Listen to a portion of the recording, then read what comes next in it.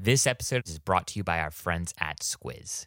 Squiz is a student experience platform that offers a full suite of solutions developed exclusively for higher education. Squiz has so many exceptional products that are worth checking out, but the two that I've been most impressed by are their custom site search product Funnelback and their website platform, which is a true DXP. And don't worry, I'll explain what that means in just a second. For the next wave of digital natives, search is not ancillary to navigation. Search is navigation. And Funnelback enables schools like yours to build custom smart site search. So that way your nursing program actually comes up when someone searches nursing instead of that one nursing faculty event registration page from like 2 years ago. And their DXP, it's so much more than a traditional website CMS.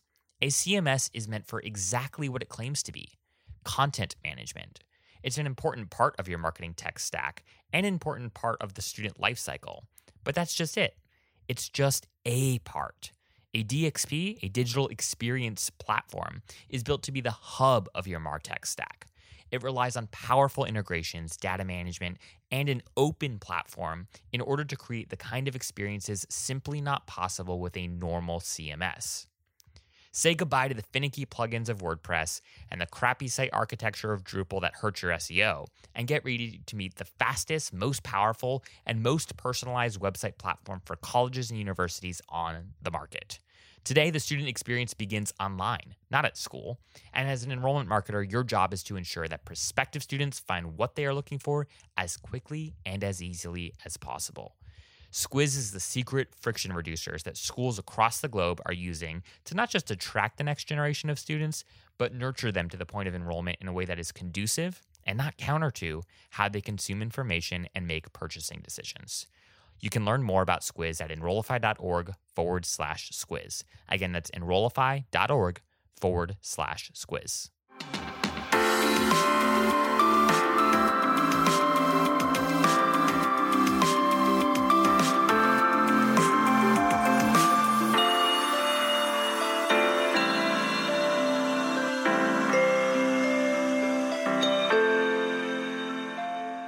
Hello, everybody, and welcome to the Enrollify podcast. My name is Zach Boozy-Cruz, and I am the host of today's episode. And today, I am joined by Amy Glynn, who is from Campus Logic, where she serves as their VP of Student Financial Success. Welcome to the show, Amy.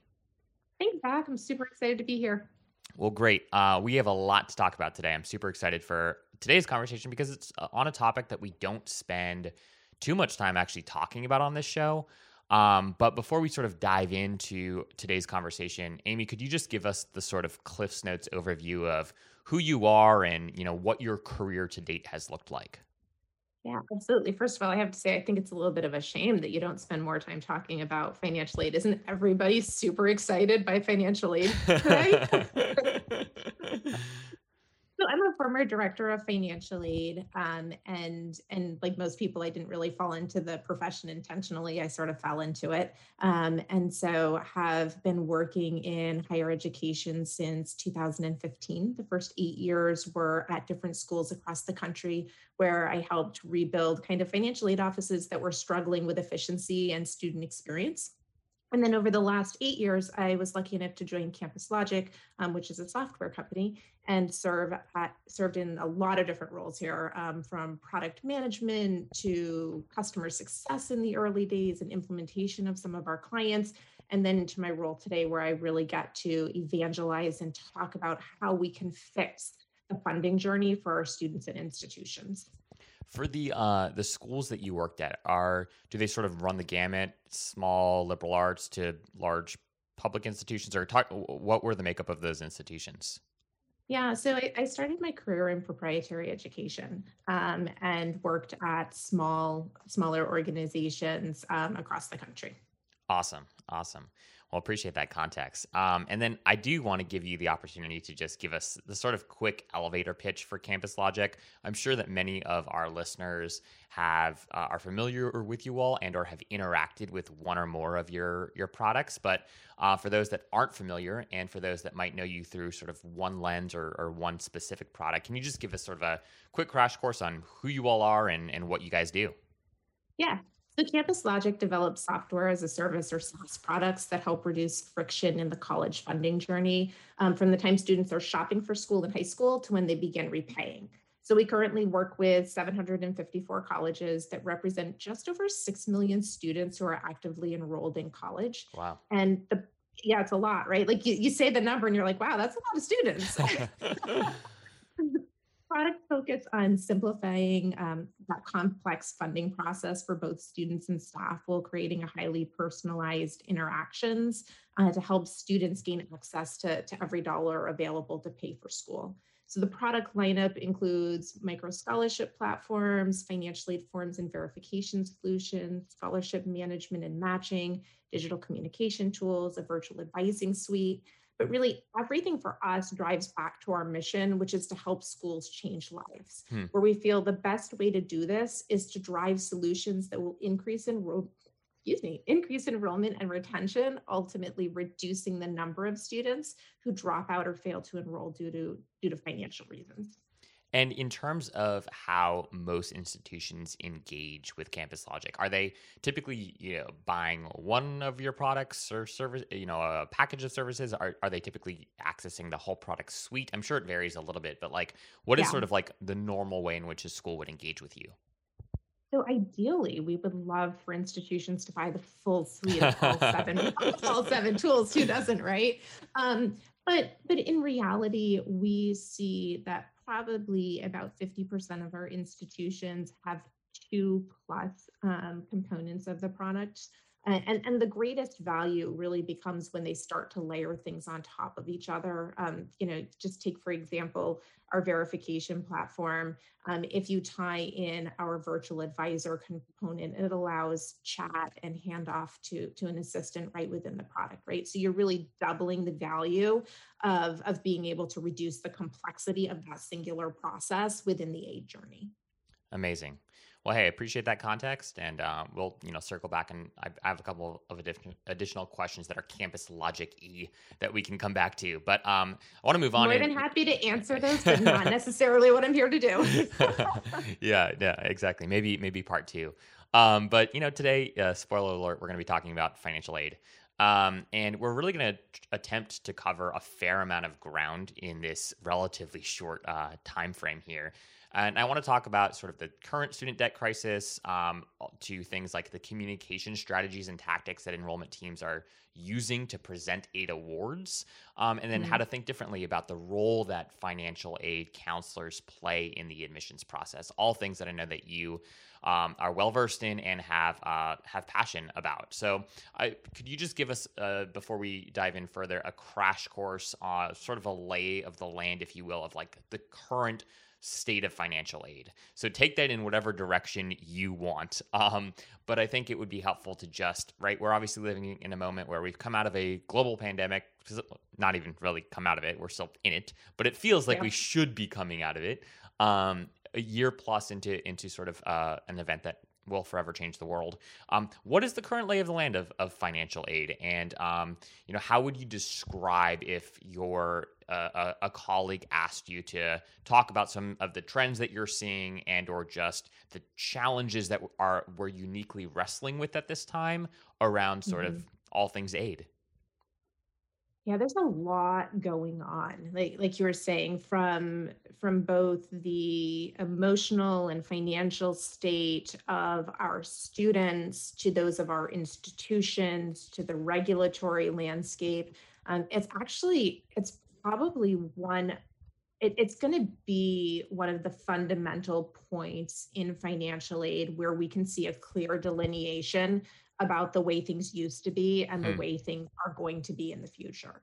Um, so when you think about aid offices, there's we've invested a lot in the journey of shopping for college, right? But a lot of that investment has been on the front end with the people who are actually listening right now, right? Our admissions and our enrollment teams have all of these high powered solutions and engagement tools, and we've kind of left financially a little bit in the stone age, right? Like, I mean, you know we're talking about institutions that when they went virtual, they didn't have a way to collect documentation even from Yeah. their students, right? They still had fax machines and they had physical mail.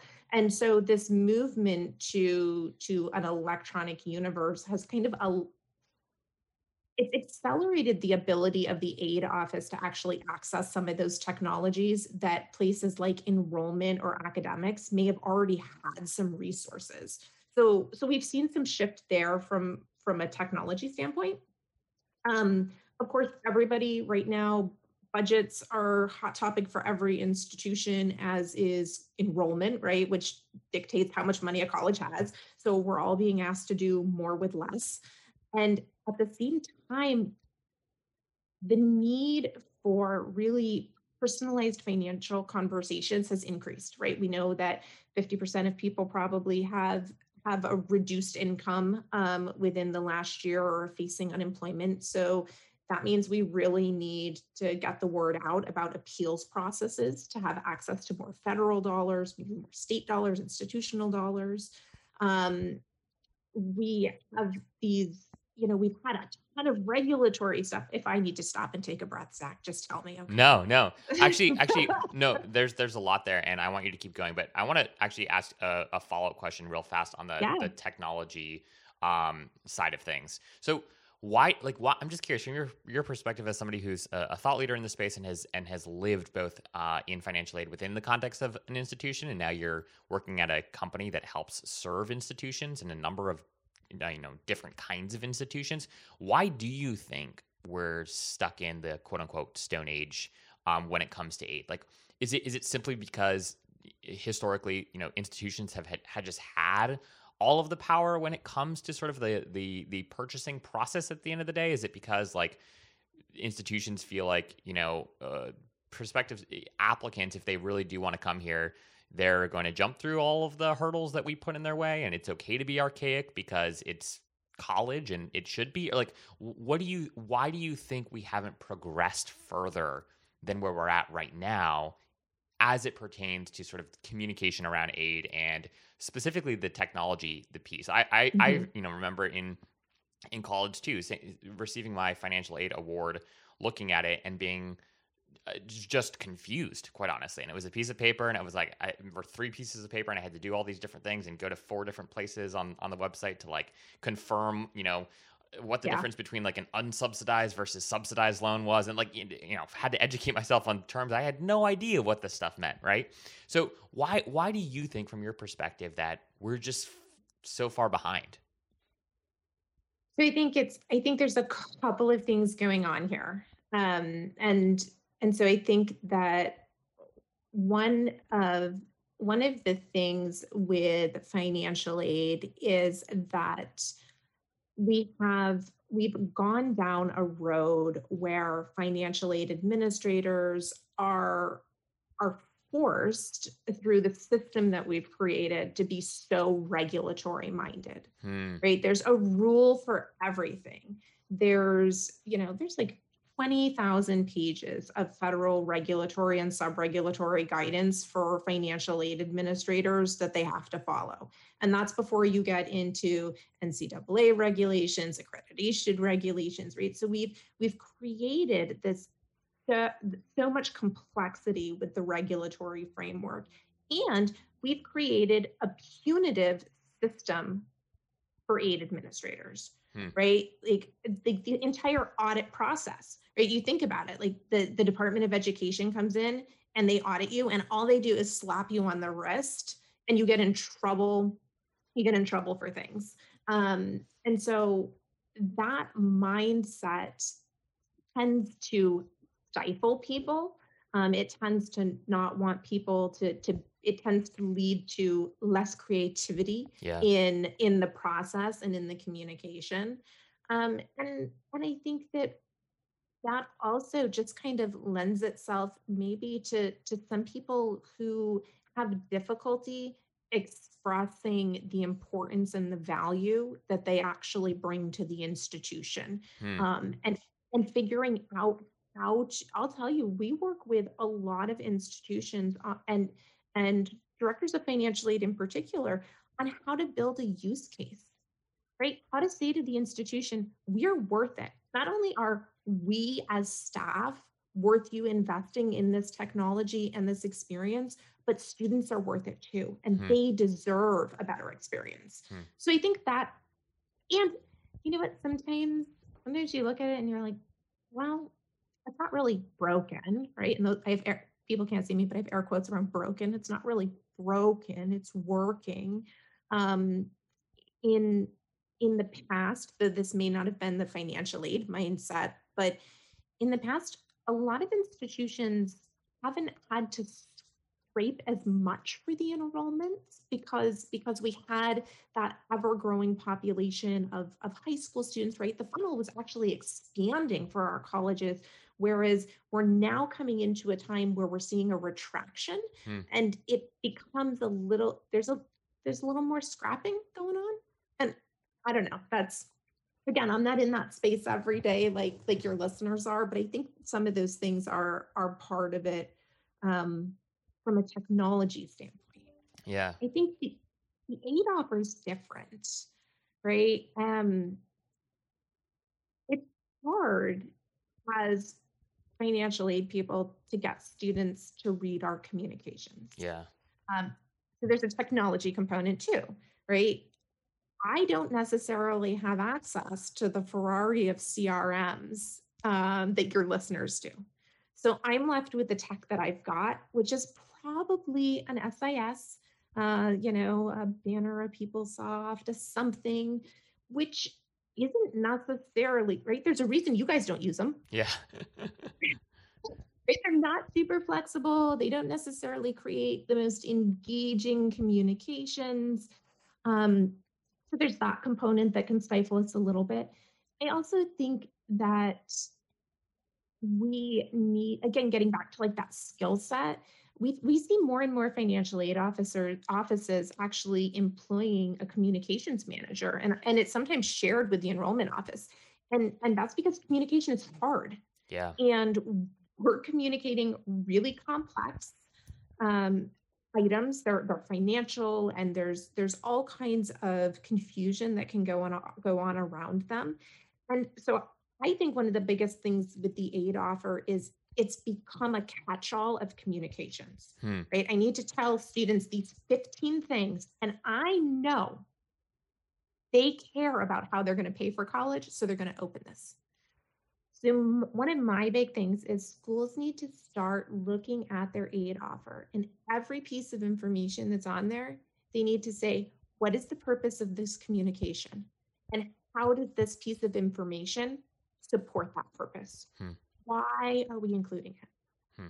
And then just simply, communicating in order. You need to have full cost on your offer. You need to have the aid on there, starting with the best, being your gift aid, your free aid, moving into your self-help aid. Need to be clear next steps. And we need to start doing some calculations for students, right? Like there's kind of, and I did this, right? When I was in the aid office, my award letters initially, I'd be like, well, they've got the cost, they've got their financial aid, like A minus B equals C, right? This isn't hard, but really by the time students are so hyped up when they open that offer that they're just overwhelmed at the idea. And we've kind of created a narrative that you should be overwhelmed by the financial aid process. Like the media has created that narrative. And so if everybody tells you, right, Zach, you're going to sit down with Amy and it's going to be the most stressful conversation of your life. You're gonna come to this conversation and you're gonna be like, oh, I don't know what's going on. And it's the same thing with aid offers, right? And the aid process. So those are a couple of high level thoughts.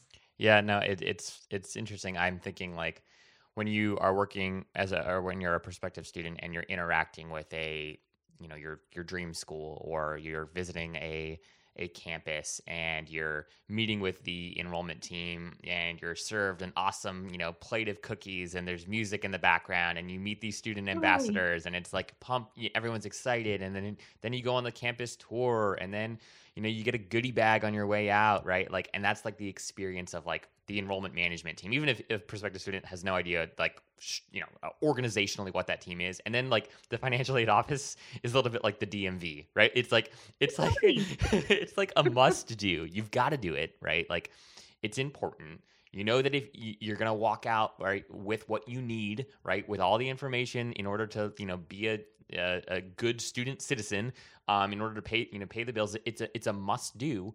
But right, it's got all these like connotations of like dread and, Yeah. and frustration and almost, and I don't think that this is intentional, but you almost feel like there's a little bit of sleaziness going on of like, ooh, like, okay, when they're we've got this huge number, right, that I'm looking at, right, and I don't Yeah. really understand all of these different terms, these subcategories of funds, right, and like, oh, I'm paying for these amenities and then I'm paying for this is what it's going to cost to live on campus versus like my meal plan. Oh, well, that meal plan is a recommended budget. It's not necessarily true that I'm going to have to Yeah. pay $10,000 a semester for food, right?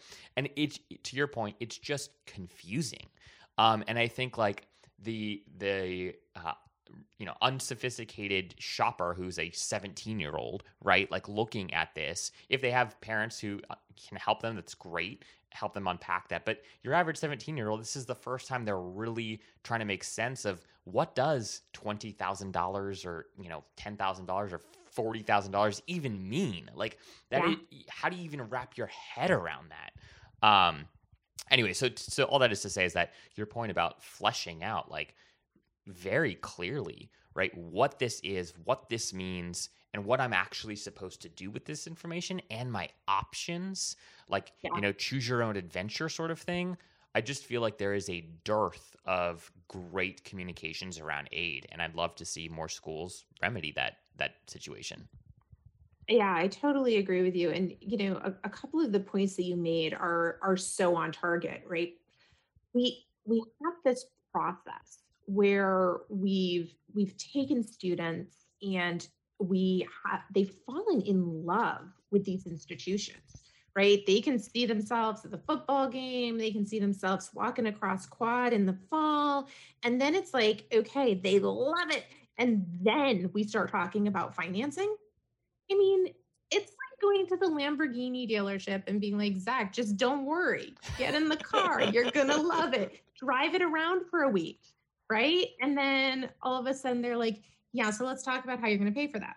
Yeah. And that, that's really, that's really difficult for our aid administrators, because the message they're delivering isn't always the one they want to deliver, right? They would love to be able to fund everybody. They'd love to have a magic money tree out back and be able to say, everybody can go to school here.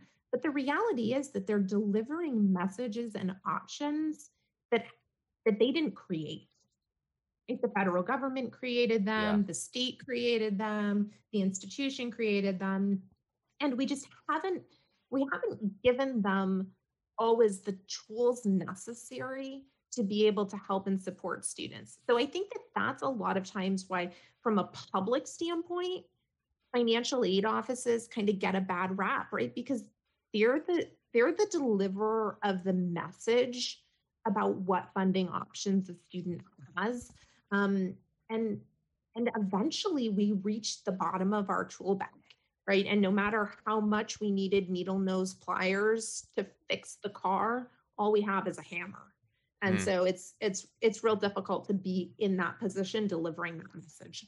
Yeah.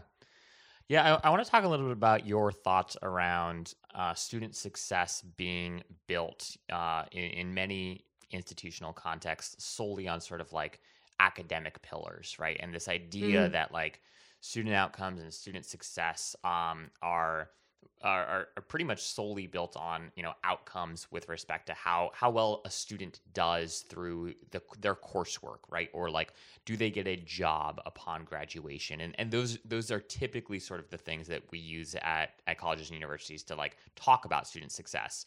And you argue, and you've written a fair amount about sort of like, hey, we also really need to be thinking about student financial success and sort of like the role that plays in how we evaluate outcomes, how we evaluate how we're doing as a college or university at producing citizens that can operate well in the world and aren't going to be drowning in debt for 20 years after graduation. So can you just talk a little bit more about like what student financial success looks like, and to you, and sort of any sort of framework that you think that might be helpful for our listeners to understand just why this is so important? Yeah. So when we talk about student financial success, it's really hard to define a measure of success. But here's the way I try and explain it to people. We will have achieved true student financial success when we have eliminated the crisis that occurs when students leave school with debt but no degree. Hmm. It's estimated that right now we have over 19 million students who have debt but have not accomplished a degree.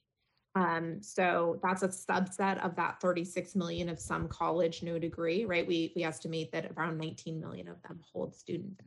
Wow. That to me is a tragedy, right? Because students came to college to better their knowledge, to better their opportunity, and to inevitably and better themselves financially.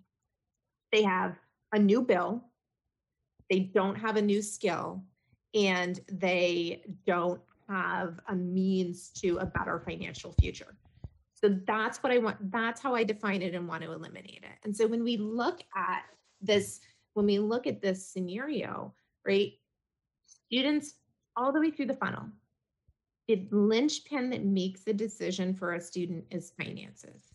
Students can't enroll in a college they can't afford, right? And over 30% of students who do not enroll report ability to afford as the reason they did not enroll. So from the very Yeah. beginning, if they can't pay for it, they can't come to campus. Students can't be successful if they can't continue to afford their bill, right? This is simple Maslow's hierarchy. Basic needs, health, food, water, warmth, rest. If students cannot fill the base of that triangle, they can't ever get to self-improvement, right? They can't ever get beyond basic needs. And I'm not going to sit here and, spew stats at you. We all know that housing and food insecurity is a huge issue on college campuses. This comes down to finances, ability to pay. Um, students don't have a place to sleep, right? How do you expect them to succeed academically? 42% say that they've had housing insecurity at a four-year institution, right? How can we expect those students facing these basic needs struggles that tie back to their ability to afford to be successful academically? Yeah. Yeah. Um, and again, right? Like financing in college, it's not a one-year thing. Students can't stay enrolled if they can't pay for school. 70% of students are at a four-year institution are worried about how they're going to pay for their next semester. Like not the entire program, the next semester. And so it's really about being able to address the financing in a fully sustainable way, that's important and will continue to lead to more academic success, more completion, more job placement, right? Like it's the component that's been under invested in to this point. We've made lots of investment in academic readiness, counseling, red flag systems on the academic side, but we haven't put the same attention into finances. And if we really want to move the needle on completion, on enrollment and completion, where we need to focus next is on the finances.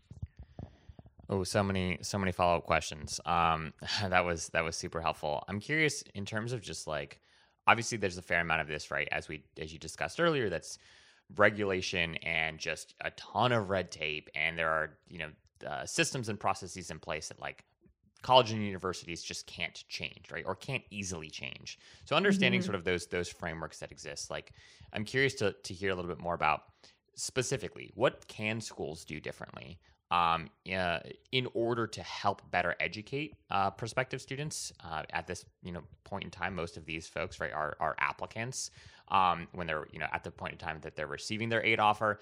What do schools need to do to actually change the way in which students can interpret and understand what their options are? And then, so I'm going to ask you two questions here. That's part A. Part B is I'd love like your thoughts, and maybe this is a separate question, but on like income share agreements and like what like the Lambda schools of the world are doing right now, right? With like, hey, Mm. come here for free. We're going to train you on how to do something mostly technical. Then we're going to we will you only have to pay us if we get you a 50K plus sort of job in your respective area of interest, and then you've got to pay us back over 5-10 years, whatever it is. I'm just curious. Again, maybe that's a potential solution. I have no idea what your thoughts are on income share agreements and in general, but like, I guess the overarching question is, what can schools do to operate differently than they are today? What resources and strategies can they tap into without like changing policy? Um, Yeah. Many financial aid counselors, directors aren't in a position to affect policy.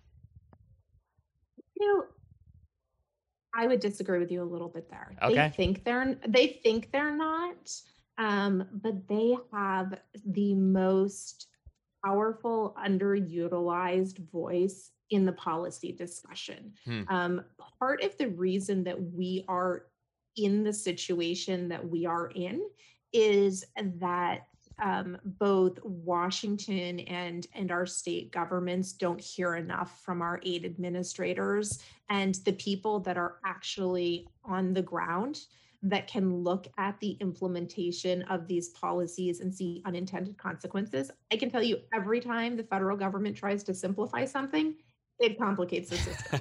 Right? Like, and I think if we had more really strong advocates from the aid community having those conversations, then it would create an even more powerful system. So that wasn't even your question. That was like an aside comment you No, that's made. good. No, I appreciate that clarification and that point of view, and that's very very interesting. But what can schools do?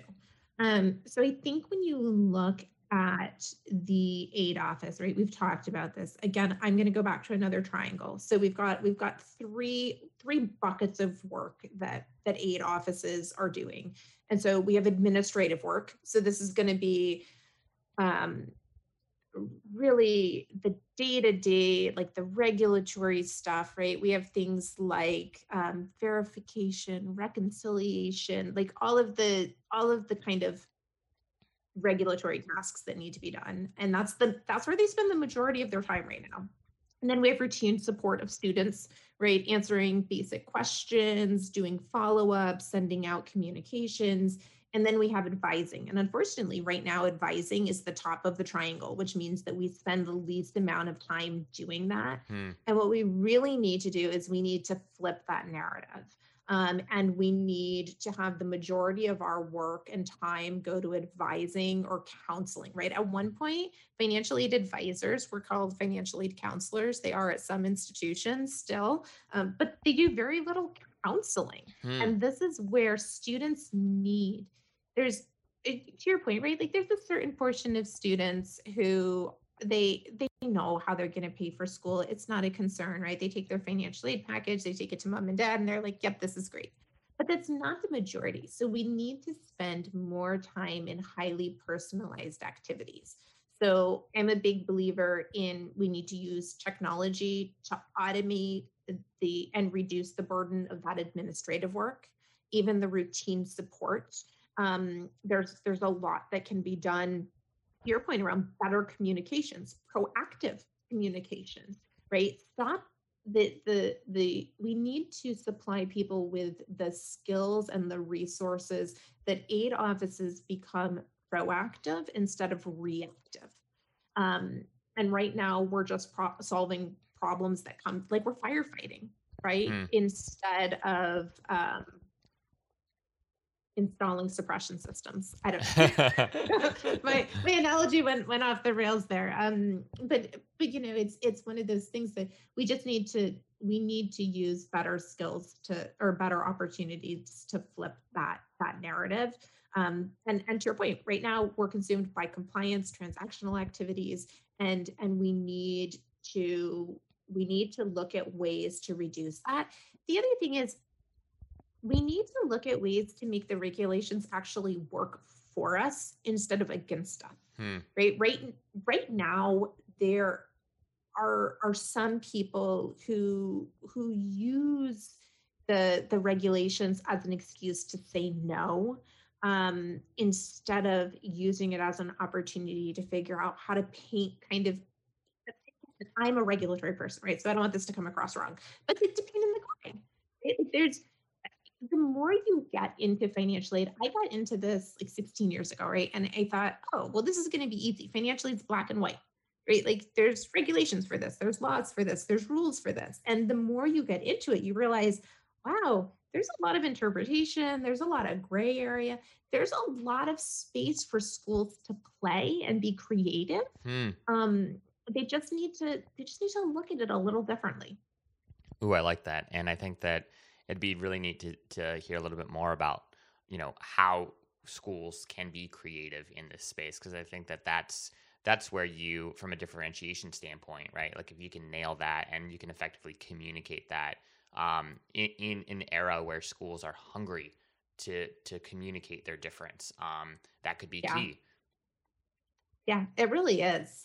It can be, it can be the difference maker between being a bridge and a barrier to the process. So just to circle back on this quickly, what are your thoughts on like income share agreements, generally speaking, and the role that they play in Uh, education? yeah. So I think it depends about ISAs. I think there's it's interesting to me. The space is interesting. There's a couple of big players out there that are kind of testing it out in like the Purdue's. Obviously, it's the most well known, right? Back boiler. But I think that we don't have enough information. And I'll be honest, I I have mixed feelings on them depending on how they are implemented, Hmm. and how much of the education they fund, and that's because I do not feel that an ISA should ever be stacked on top of federal loans, right? Because you're really our federal loan system, as broken as it may be, and that's a whole different show if we want to talk about it, um, has an income driven payment opportunity, right? And so people can take out those loans, and depending on how they're doing financially, they can repay over the next 20 to 25 years a percentage of their income. In essence, that's what an income share agreement is doing. Yeah. Um, but the idea of stacking two income based programs on top of each other does not feel good to me as a solution for students. Um, it, it doesn't feel any better than, say, a private loan, Sure. right? Sure. Except the calculation of the repayment option is different. Now there are some advantages to ISAs, in particular to programs that may not be eligible for Title IV funding, right? Like that's more of a creative way to bring students into certificate and training courses, and be able to fund them in a way, and they don't have loans because they're not Title IV eligible. But I don't know. I'm a mixed bag on Yeah. ISAs, and I feel like we don't, because it's a new space, and I know I just talked about overregulation in our federal system, but I feel like there probably aren't enough requirements and protections in place for the school for students as they stand today. Um, I'm not sure that there's a lot of transparency there, but again, I'm not as familiar with that space, so I don't want someone like coming at me about that. Um, and and I think I'm not sure that I'm not sure presenting kind of the option of federal aid route versus ISE route. Like, I'm not sure that that actually simplifies Hmm. the conversation about funding. Hmm. Because, again, I don't know. Yeah, no, I mean, I think Did, that's that. did I sufficiently not answer your question? No, I mean, I think right, like your journey to answering the question is sort of like the very tension that exists right now, right? Like, which is like, Yeah. how do we think about these new things? Like, okay, hey, if for some students, right, like if you're depending on the major or program that you're pursuing, right, if there's high growth potential in that field, right, if you're going to graduate and have the opportunity to make a good salary from day one, but just have nothing that you can put down towards school right now, like maybe ISAs are an interesting route for some schools to consider depending on the program, right? But of course, then it Yeah. gets super, super complicated very quickly. And I'm with you. I think that like, Austin, I can't remember his last name. I don't know if it's not Austin Reef. It's somebody else who's the founder of Lambda School. He even talks about this on a couple of podcasts I've listened to where he says, there's still like a 50-50 chance that like ISAs and Lambda even really work, right? Like it's Mhm. still, it is so unknown still. And for, as broken and or as not broken, but as challenged as our current system is, like it's proven to work, right? Again, depending on who you ask, but over decades, right? Yeah. Over a longer period of time. And so, I think that there's a lot of work to be done as you've so neatly outlined for us. But yeah, I think the jury's still out on ISAs. I always get excited about sort of like creative ideas for how to think about student funding, and how to really encourage why I love alternative career paths and our alternative education paths, is mostly because I think it challenges higher ed to get better at what they're best at, right? Which is, hey, higher ed colleges and universities are great places, and we don't talk enough about sort of the incredible value that they do deliver to Mhm. students, right? They get critiqued a ton, and I Yeah. think like when like the lambdas of the world pop up, right? Even as people think about like why over this past year, why am I paying what I'm paying when I could get a better quality experience via Coursera, right? In terms of Mhm. production of virtual online learning content, right? Like, and I think, but why I like these quote unquote competitors is because I think it forces the bureaucracy that can exist within higher ed to check itself a little bit and think, oh, hey, we should keep an eye on this, right? How are we Yeah. evolving, right? How are students thinking differently about the value of education, and what does that mean for us, all the way down to affordability and like the Yep. price tag that is associated with this thing. So these businesses, right? These schools, quote unquote, air quotes, schools are that what they're doing is tying right your outcome to their outcome in a very literal way. Um, Colleges and universities not so much. They like to talk a lot about outcomes, but like in terms of incentives, they're not totally aligned. So anyways, that was a soapbox moment, but I'm curious just to ask you a couple final questions here. One, just around, I love the idea around aid officers being seen as like financial advisors, right? And sort of like this idea that like the role itself, the expectations for people in the aid office need to change. And I think like I know that there is a lack of financial literacy throughout, right, most of America, but especially as you're a young high school student, and thinking about college. And so what does that mean to you? Like how does that actually, like, what specific things do you think that aid officers need to do differently to act more like financial advisors? Yeah, I think that there's a couple of things. It's rare to find someone who can be both an accountant and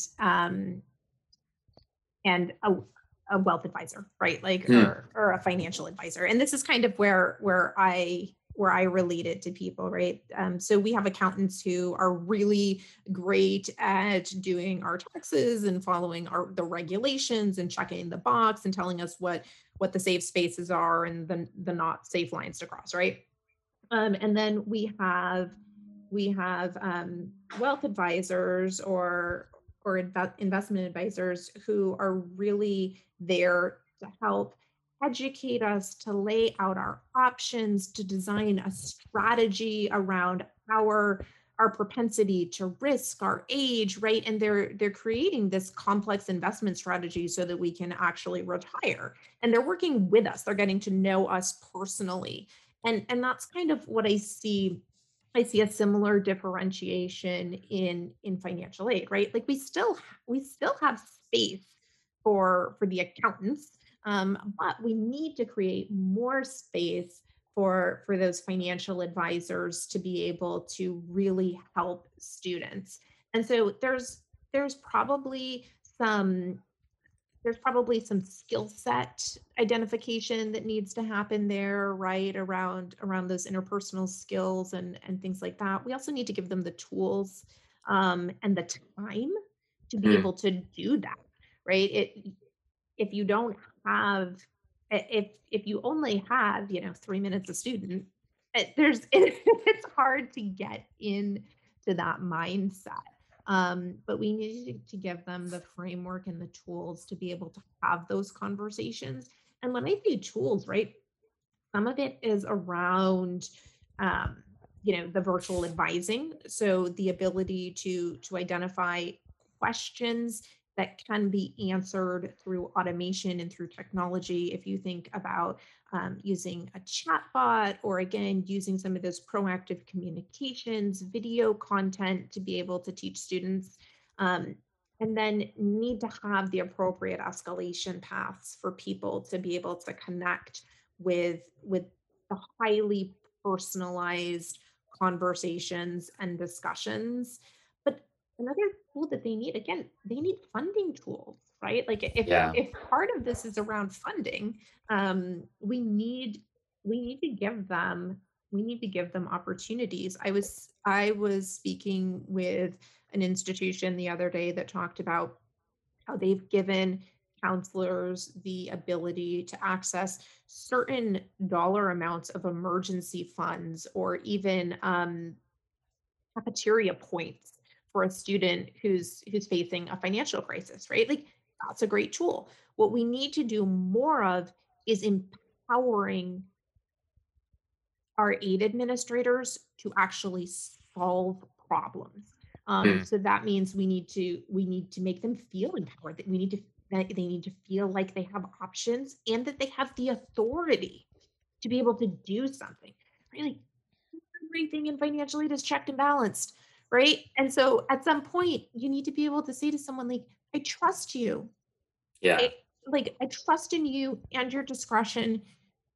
Here are the boundaries, work within them." But right now, we've got people so locked down that it's hard to be creative. Yeah.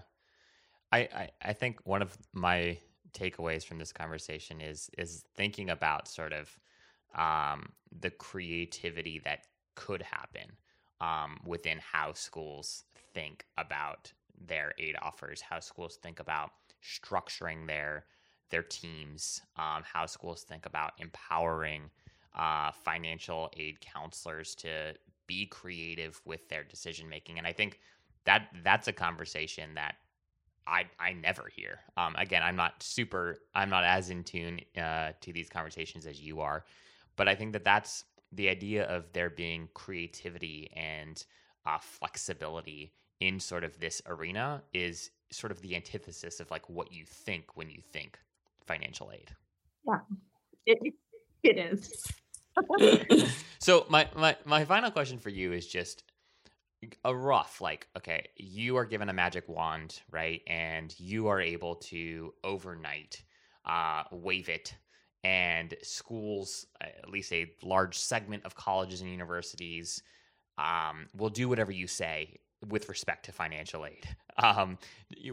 Amy's roadmap, like, how do you crawl, walk, run for schools, for our listeners today, who again are mostly enrollment marketers, who are, have a relationship with financial aid? They might even have a shared communications person, as you chatted about.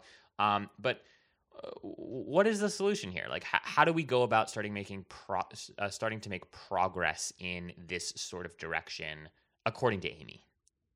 Yeah, so I think so. First of all, we are thinking about this a lot, and are trying to put our thoughts on it to pen to paper here with a book project. Just being honest, to try and create a bit of a roadmap. But I think the most important thing is the fact that we're having a discussion about this.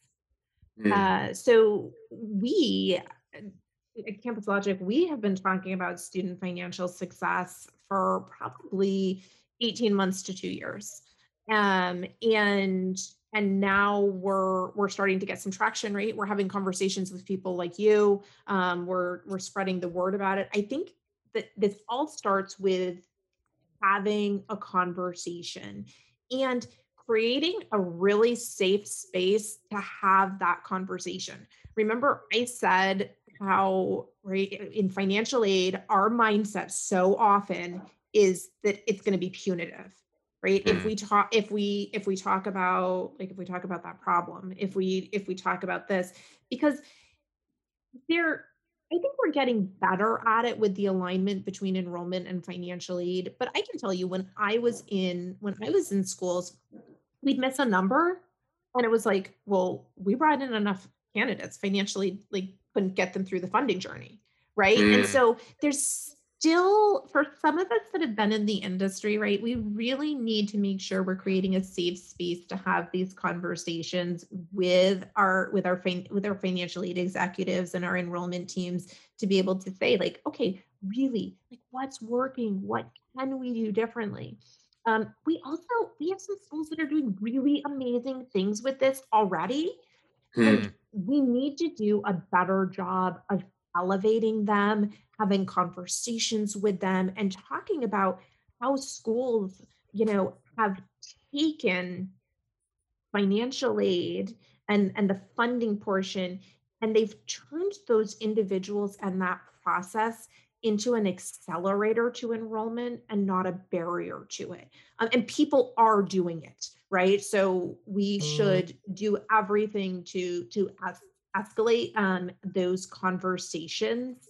And really, my other thing is, I want schools to understand that, like, the iterative development and rollout process is okay. So Mm. before I came to a software company, did not really understand, like, the agile um, philosophy, the lean philosophy, and being a part of this team over the last 8 years, I've really begun to appreciate this idea of getting something out there, testing it, getting some feedback, iterating on it, right? Like, we don't have to be at 100% when we roll something out. We Mm. actually we need to get things out there. A good thing, like, it has to be quality, right? It can't be complete crap, but it has to be, a solid, like, B level effort. And Yeah. then you you tweak it, you adjust it, you see what's working. And here's a thought: talk to your students. Mm. Like, groups. This is something, like, totally foreign to financial aid, right? Like, why would I ever put my award letter in front of someone when they're just gonna be like, that sucks? Okay, great. It sucks. We all know it sucks. Tell me why, right? Like, what would make this better? When I got into financial aid, I wasn't that far removed in age and experience from my students, right? Unfortunately, as time does to everybody, I am much more removed from our students than I used to be. So to them, learn what's working for them. How do they want you to communicate? What mediums are they using? You know, what tools are good for them? And we need to do more of that. And I think we do, like in the admissions and the enrollment side, right? I think we engage a little bit more with the student community, and we really kind of do focus groups and like what's working, what landed, what didn't land, right? We do it through student workers sometimes. Needs to happen 100% of the time in the aid offices as well. So well said. Well, Amy, I really appreciate your time today. This has been a lot of fun. I've learned a lot, and I know that this is a topic that needs to be discussed more in higher ed. And I think my encouragement to our listeners today is set up a meeting with somebody from financial aid. Right, go get some time on their calendar, do a virtual coffee chat or a virtual happy hour maybe, and just explore, talk about, hey, what are the biggest friction points that you're dealing with right now. I think a lot of the time there is that disconnect, right, between what enrollment management is doing and what financial aid is doing, or admissions and financial aid a little bit more specifically. And I think that the schools that can break down those silos, and the schools that can build those bridges are the schools that are going to thrive, and not just survive in the coming years. And so it starts there. It starts with a collaboration. And then I love the idea of, how do we think about this as a creative problem to solve, and not something, not sort of like a process that just needs to be followed, or not sort of, some regulation that just needs to be implemented or adhered to, but actually, hey, this is a framework with a really, really, really big problem, but this is the sandbox that we get to work in together to help solve that problem. So thank you for your time. If folks want to learn more about Campus Logic, or just get in touch with you, what's the best way for them to do so? So Campus Logic in general, I would say that our website, campuslogic.com, is the best way to get in touch with us. If someone's looking to learn more about me, I'm on Twitter, AmyGlenn15. I'm on Medium, and on LinkedIn. Super happy to connect. And just, I'll put a plug in general. If people are interested in staying engaged in student financial success, there is a website, studentfinancialsuccess.com, where there are resources to a LinkedIn community, a Slack community, and we actually host a virtual summit around student financial success called the Shift Summit. And I would encourage voices from the enrollment management side of the house to be a part of that with their financial aid teams, right? Our vision of that is that this is really a place to bring together both sides, to be able to advocate and educate on the importance of the funding journey to students' ability to be able to earn a credential. Fantastic. And we'll go ahead and link all of that in the show notes. So if you're listening to this conversation, just scroll down on your phone, or scroll down on your computer, and you can go and click through to find links to those communities and those resources. But thank you, Amy, so much again for your time. It was a privilege getting to chat with you. Thanks, Zach. I appreciate it. If you are an enrollment marketer working in marketing and communications or enrollment management and would be willing to be interviewed on the podcast, or if you have an idea for a topic that you'd like to hear covered on the podcast, please reach out directly to me at Zach, Z-A-C-H, @enrollify.org. We sincerely look forward to working with you to make Enrollify the most trusted, go-to digital resource for enrollment marketers out there.